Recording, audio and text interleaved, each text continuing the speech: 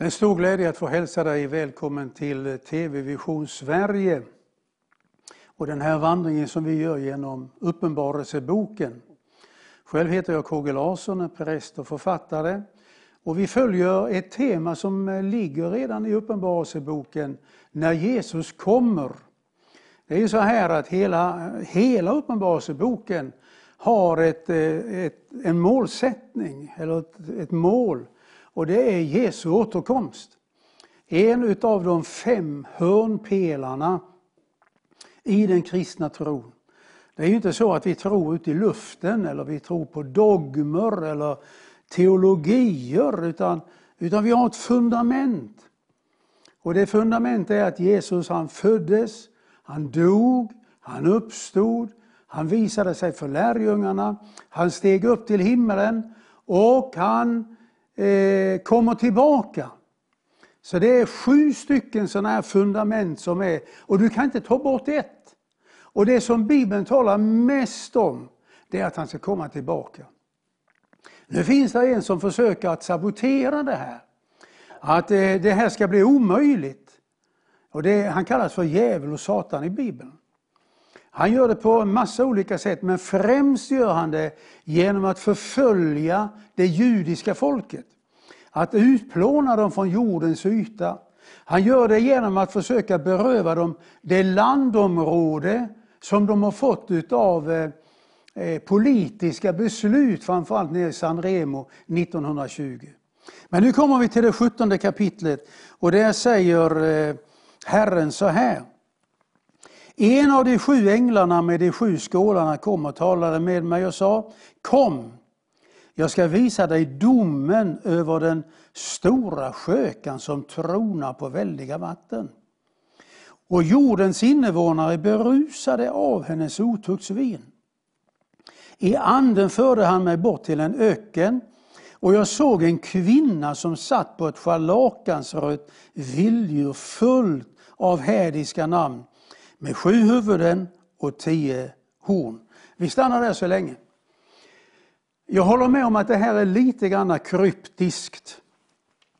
Och det är därför som man får i stor ödmjukhet knäppa händerna och be den helige ande uppenbara.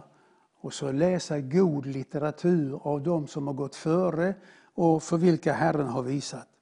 Men det är så här att vilddjuret, ett scharlakansrött vilddjur, det har vi sett tidigare, det är alltså den politiska makten inom det geografiska område som utgörs av Turkiet, Iran, Syrien, Libanon, Israel och Irak.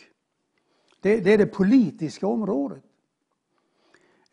Och här ska då uppstå en politisk världsledare. Och han ska leda hela världen. Han ska få hela världen ska se upp till honom och tillbedja honom. Alltså, han är både en politisk ledare, men han är också föremål för dyrkan. Avgudadyrkan. Folk ska tillbe honom. Sätta sin förhoppning till honom. Och som sin närmaste medarbetare så ska han ha en religion som finns inom det här området. Och som är den 4:e hästen som vi läste om, som kännetecknas av en grön färg. Och nu säger Johannes så här för 2000 år sedan. Jag såg en kvinna sitta på ett scharlakansrött vilddjur. Vad säger han då? Jo, det Johannes säger det är att när kvinnan som är religionen eller den religiösa ledaren sitter på vilddjuret som är den politiska makten, så innebär det att den politiska makten ger sin makt till skökan, till kvinnan. Och kvinnan ger sin legitimitet åt det politiska systemet. Alltså de här 2, kvinnan och vilddjuret, eller religionen och vilddjuret, de kan inte leva separat. Det är inte som i Sverige att man skiljer statskyrkan från staten. Nej, de lever i symbios med varandra. Så att religionen kan inte klara sig utan politiken och makten i politiken. Och politiken kan inte klara sig utan religionen i det här området. Det är vad Johannes skrev för 2000 år sedan. Vi har angett området, för det är Johannes som gör det, så det är inte som vi hittar på. Vi lägger inga värderingar på det. Men så det är här det ska äga rum. Turkiet, Iran, Irak, Syrien, Israel, Libanon, Egypten. Det är här det ska vara. Och här finns det inte så många religioner att välja på som kan leva i symbios med det politiska. Så därför så när jag läser bibelforskare så blir de allt mer övertygade om att den här kvinnan som är här, det är islam. Islam lever nämligen redan idag i symbios med den politiska makten. Och man säger till exempel i Iran idag att det politiska väldet klarar sig inte utan religionen. Och religionen klarar sig inte utan den politiska makten. Men tillsammans så utgör de en stark kraft. Sen gör Johannes en markering. Och han säger så här, 8:e versen. Vilddjuret som du såg, det var, men det är inte mer. Men det ska komma upp ur avgrunden och gå mot fördärvet. Vilddjuret, det var, det är inte, men det ska komma. Och för 3:e gången i 9:e versen. Här krävs ett sinne med vishet. Det är 7 huvuden, det är 7 berg som kvinnan sitter på, också 7 kungar. 5 har fallit, 1 är, 1 har inte kommit än. Och när han kommer ska han bli kvar bara för en kort tid. Vilddjuret, och där kommer det 3:e gången, som var, men inte är. Han är själv den 8:e, men hör till de 7. Det är ganska intressant. Nu är jag fullt medveten om att vi kan se lite olika på saker och ting. Och det här är ingen frälsningsfråga. Det är inte som om vi skulle samtala om vem anser du att Jesus är. Nej. Så därför redogör jag bara hur jag ser på det. Vilddjuret, det är en politisk ledare. Så läser vi i Bibeln. Därom är vi allihopa eniga. Men när Johannes säger så här. Vilddjuret som du såg, det var. Det vill säga, det har funnits med i Gamla testamentet. Det vill säga, det antikristliga systemet. Det har funnits med hela tiden i Gamla testamentet. Och när vi kommer hit här så har det gestaltat sig i ett vilddjur. Det var. Men det är inte, säger han. Och då ställer jag ju mig min lilla fråga. Vad var det för ett politiskt system som var aktuellt när Johannes satt på Patmos? Ja, det var ju romarriket. Det var ju Europa. Nej, det är som Herren säger. Nej, titta inte åt Europa. Titta åt de här 3 djuren. Lejonet, björnen och pantern. Och där var inte Europa med. Det är de 3. Så därför säger Johannes här 3 gånger. Vilddjuret det var. Men det är inte nu när han sitter på Patmos. Men det ska komma upp och gå mot sin undergång. Och sen inte bara att han skriver så där. Utan han ger oss ett förslag och så säger han så här när vi kommer ner till den 9:e versen. Här krävs ett sinne med vishet. Det är 7 huvuden, är 7 berg som kvinnan sitter på. De är också 7 kungar.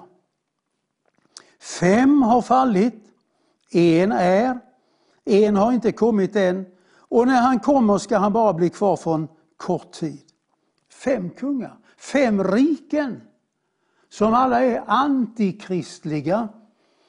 Och då kan man välja antingen att läsa sin bibel, eller kan man gå till ett stadsbibliotek och fundera på vad är det för dynastier vi har haft sedan lång tid tillbaka som har varit antikristliga. Så de har varit emot det judiska folket och varit emot Israel och så vidare och så vidare.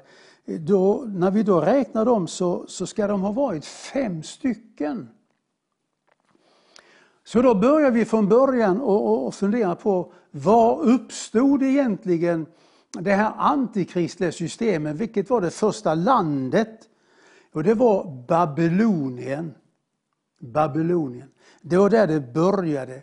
Och på den tiden så hörde Babylonien och Syrien samman. Jag har precis skrivit en ny bok om Syrien och blev förvånad när jag gräver i källorna att huvudstaden för Syrien, det var staden Babel. Så de 2 länderna de hörde samman.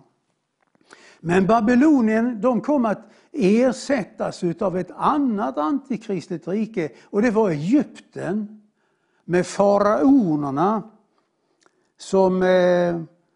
som kom att ersätta Babylonien. Men så kommer Babylonien tillbaka på Daniels tid.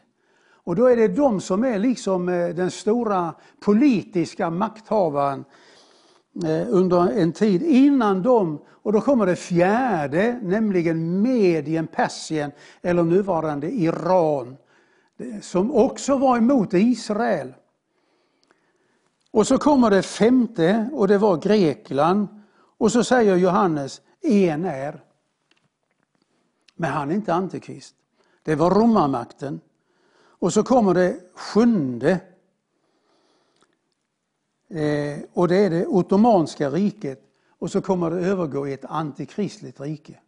Så att det är intressant att läsa Bibeln, världshistoria, fundera, stämmer det hela vägen? Stämmer Bibeln med världens historia eller gör det inte det? Och då ser vi, det stämmer. Så att jag vet att jag har goda bröder som tror att EU, det är antikrist och katolska kyrkan är skökan. Jag tror inte det. Jag är ingen katolik och jag har mer frågetecken än punkter och utropstecken när det gäller katolicismen. Men jag tror inte de är skökan. Därför att de förföljer inte Kristus. De förföljer inte Israel idag.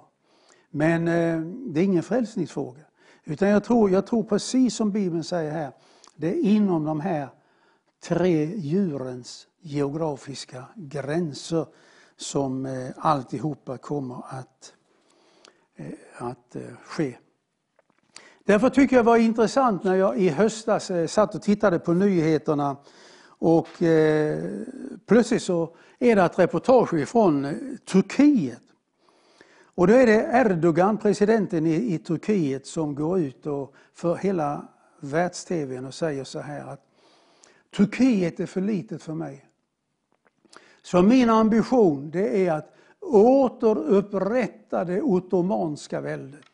Och när han sa det här så gick mina tankar till Uppenbarelseboken 13, 14, 15, 16, 17. Det här vi har alltihopa. Alltså det finns politiska krafter idag som redan är igång för att återupprätta, inte Tyskland, England, Amerika eller Australien, men att återupprätta det välde som fanns från början och där allting skulle äga rum. Och så ska vi gå till en bibelvers som är fantastisk. Det är alltså i det 17:e kapitlet, det är Antikrist som regerar. Det är skökan som är hans högra hand. Det är bara tillåtet att tillbedja vilddjuret.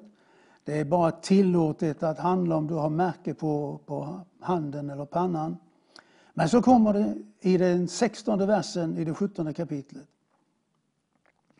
Det är 10 hornen du såg och vilddjuret. De ska hata skökan och göra henne utblottad och naken. De ska äta hennes kött och bränna upp henne i eld. För Gud har ingett dem tanken att utföra hans plan och med ett och samma sinne ge sin kungamakt åt vilddjuret tills Guds ord har gått i uppfyllelse. Får jag läsa det en gång till? En av de märkligaste bibelverser jag känner till i hela min bibel. Vi kan läsa från den 15:e versen.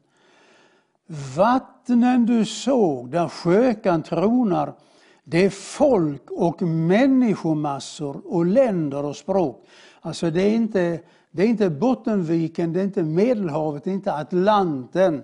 Utan det är ett område där det finns mycket folk, många stammar och så vidare och så vidare. Och så kommer det när Herren säger så här. Gud har ingjutit tanken i vilddjuret, det vill säga i Antikrist. Och han har ingjutit tanken i skökan att de två ska utföra Guds plan och med ett och samma sinne ge sin kungamakt åt vilddjur tills Guds ord har gått i uppfyllelse. Jag vet inte av något märkligare bibelställe i hela Bibeln. Alltså ibland tror vi att Gud kan bara använda dem som är genomhelgade. Nej, jag vet att himmelens och jordens Herre, han som är Abrahams, Isaks och Jakobs Gud, han har en plan av evighet. Och den planen den läser vi i första Moseboken. När Herren kom till den gamle mannen Abraham och säger Abraham, du ska få en son. Det ska komma ett folk utav dig. Men det folket kommer att hamna i slaveri. Men efter 400 år i slaveri så ska de bli befriade och de ska dra ut ifrån det landet med stora ägodelar. Det var Guds plan. Och vad är det som händer? Ja, det kommer en väldig katastrof i Israel när Isak och Jakob och de 12 stammarna så bor de har ingen mat.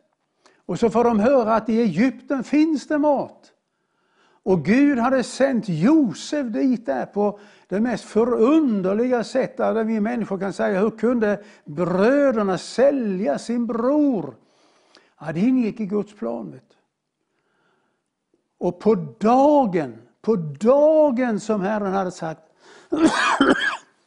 till Abraham så lämnade Israels barn Egypten.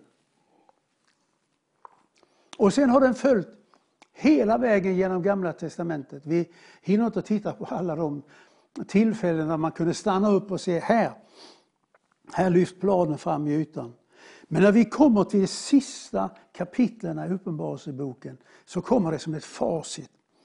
Och det är som Herren säger, var inte rädd du, var inte orolig. Gud kommer att ingjuta sin plan i vilddjuret och i skökan. Och de kommer att tvingas att göra Guds vilja till dess att Guds ord går i uppfyllelse. Jag vet inte om någon mer märklig bibelvers än den, men jag tackar Gud för att den också finns med här. Så att vad de än bestämmer nere i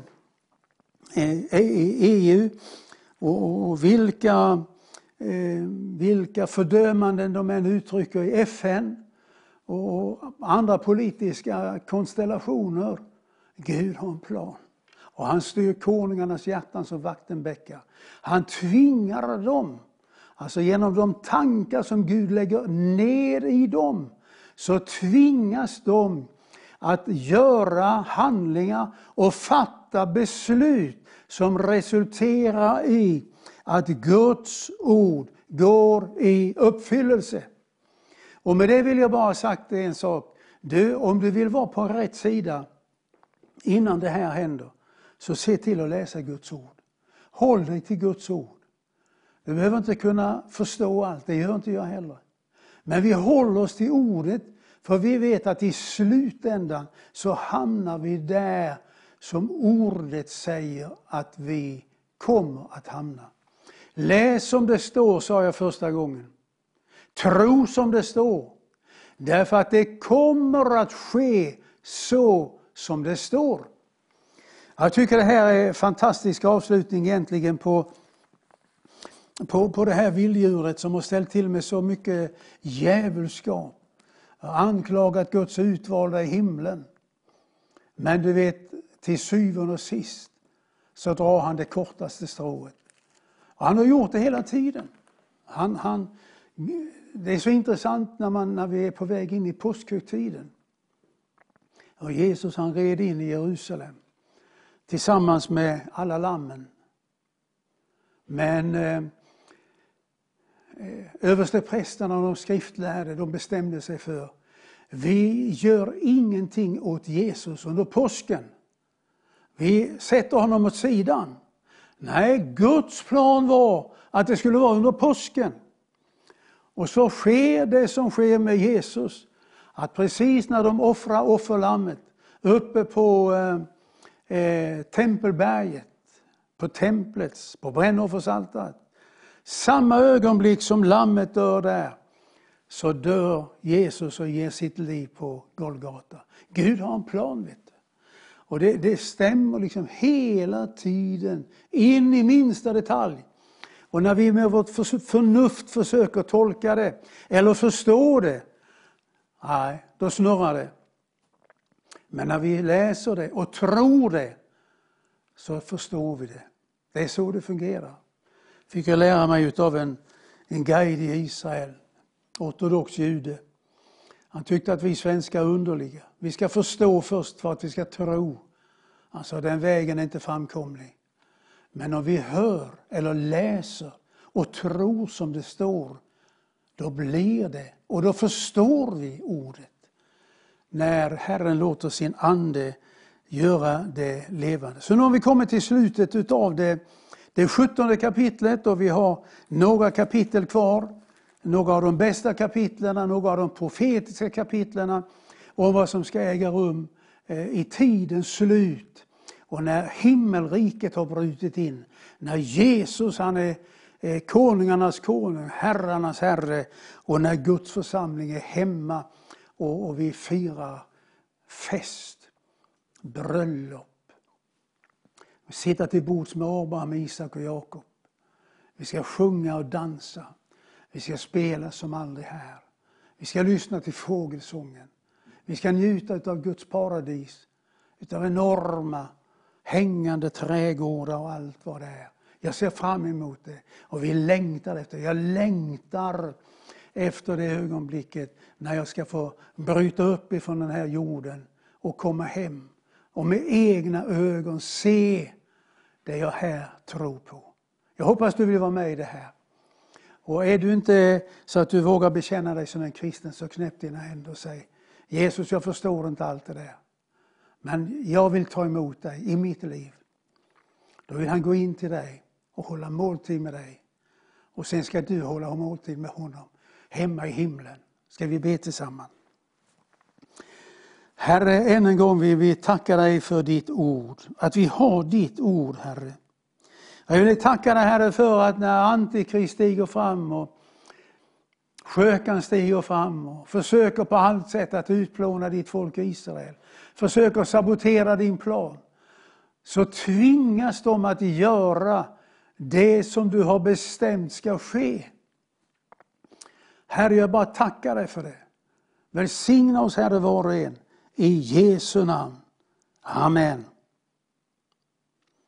Om djävulen hade vetat vad det innebar när han drev Kristus upp på korset, då skulle han aldrig ha gjort det, säger Paulus i första Korinthierbrevet. Om han hade vetat vad det blev för resultat, skulle han aldrig ha gjort det. Det är så vår Gud, han leder det hela i till synes omöjliga situationer. Gud välsigne dig.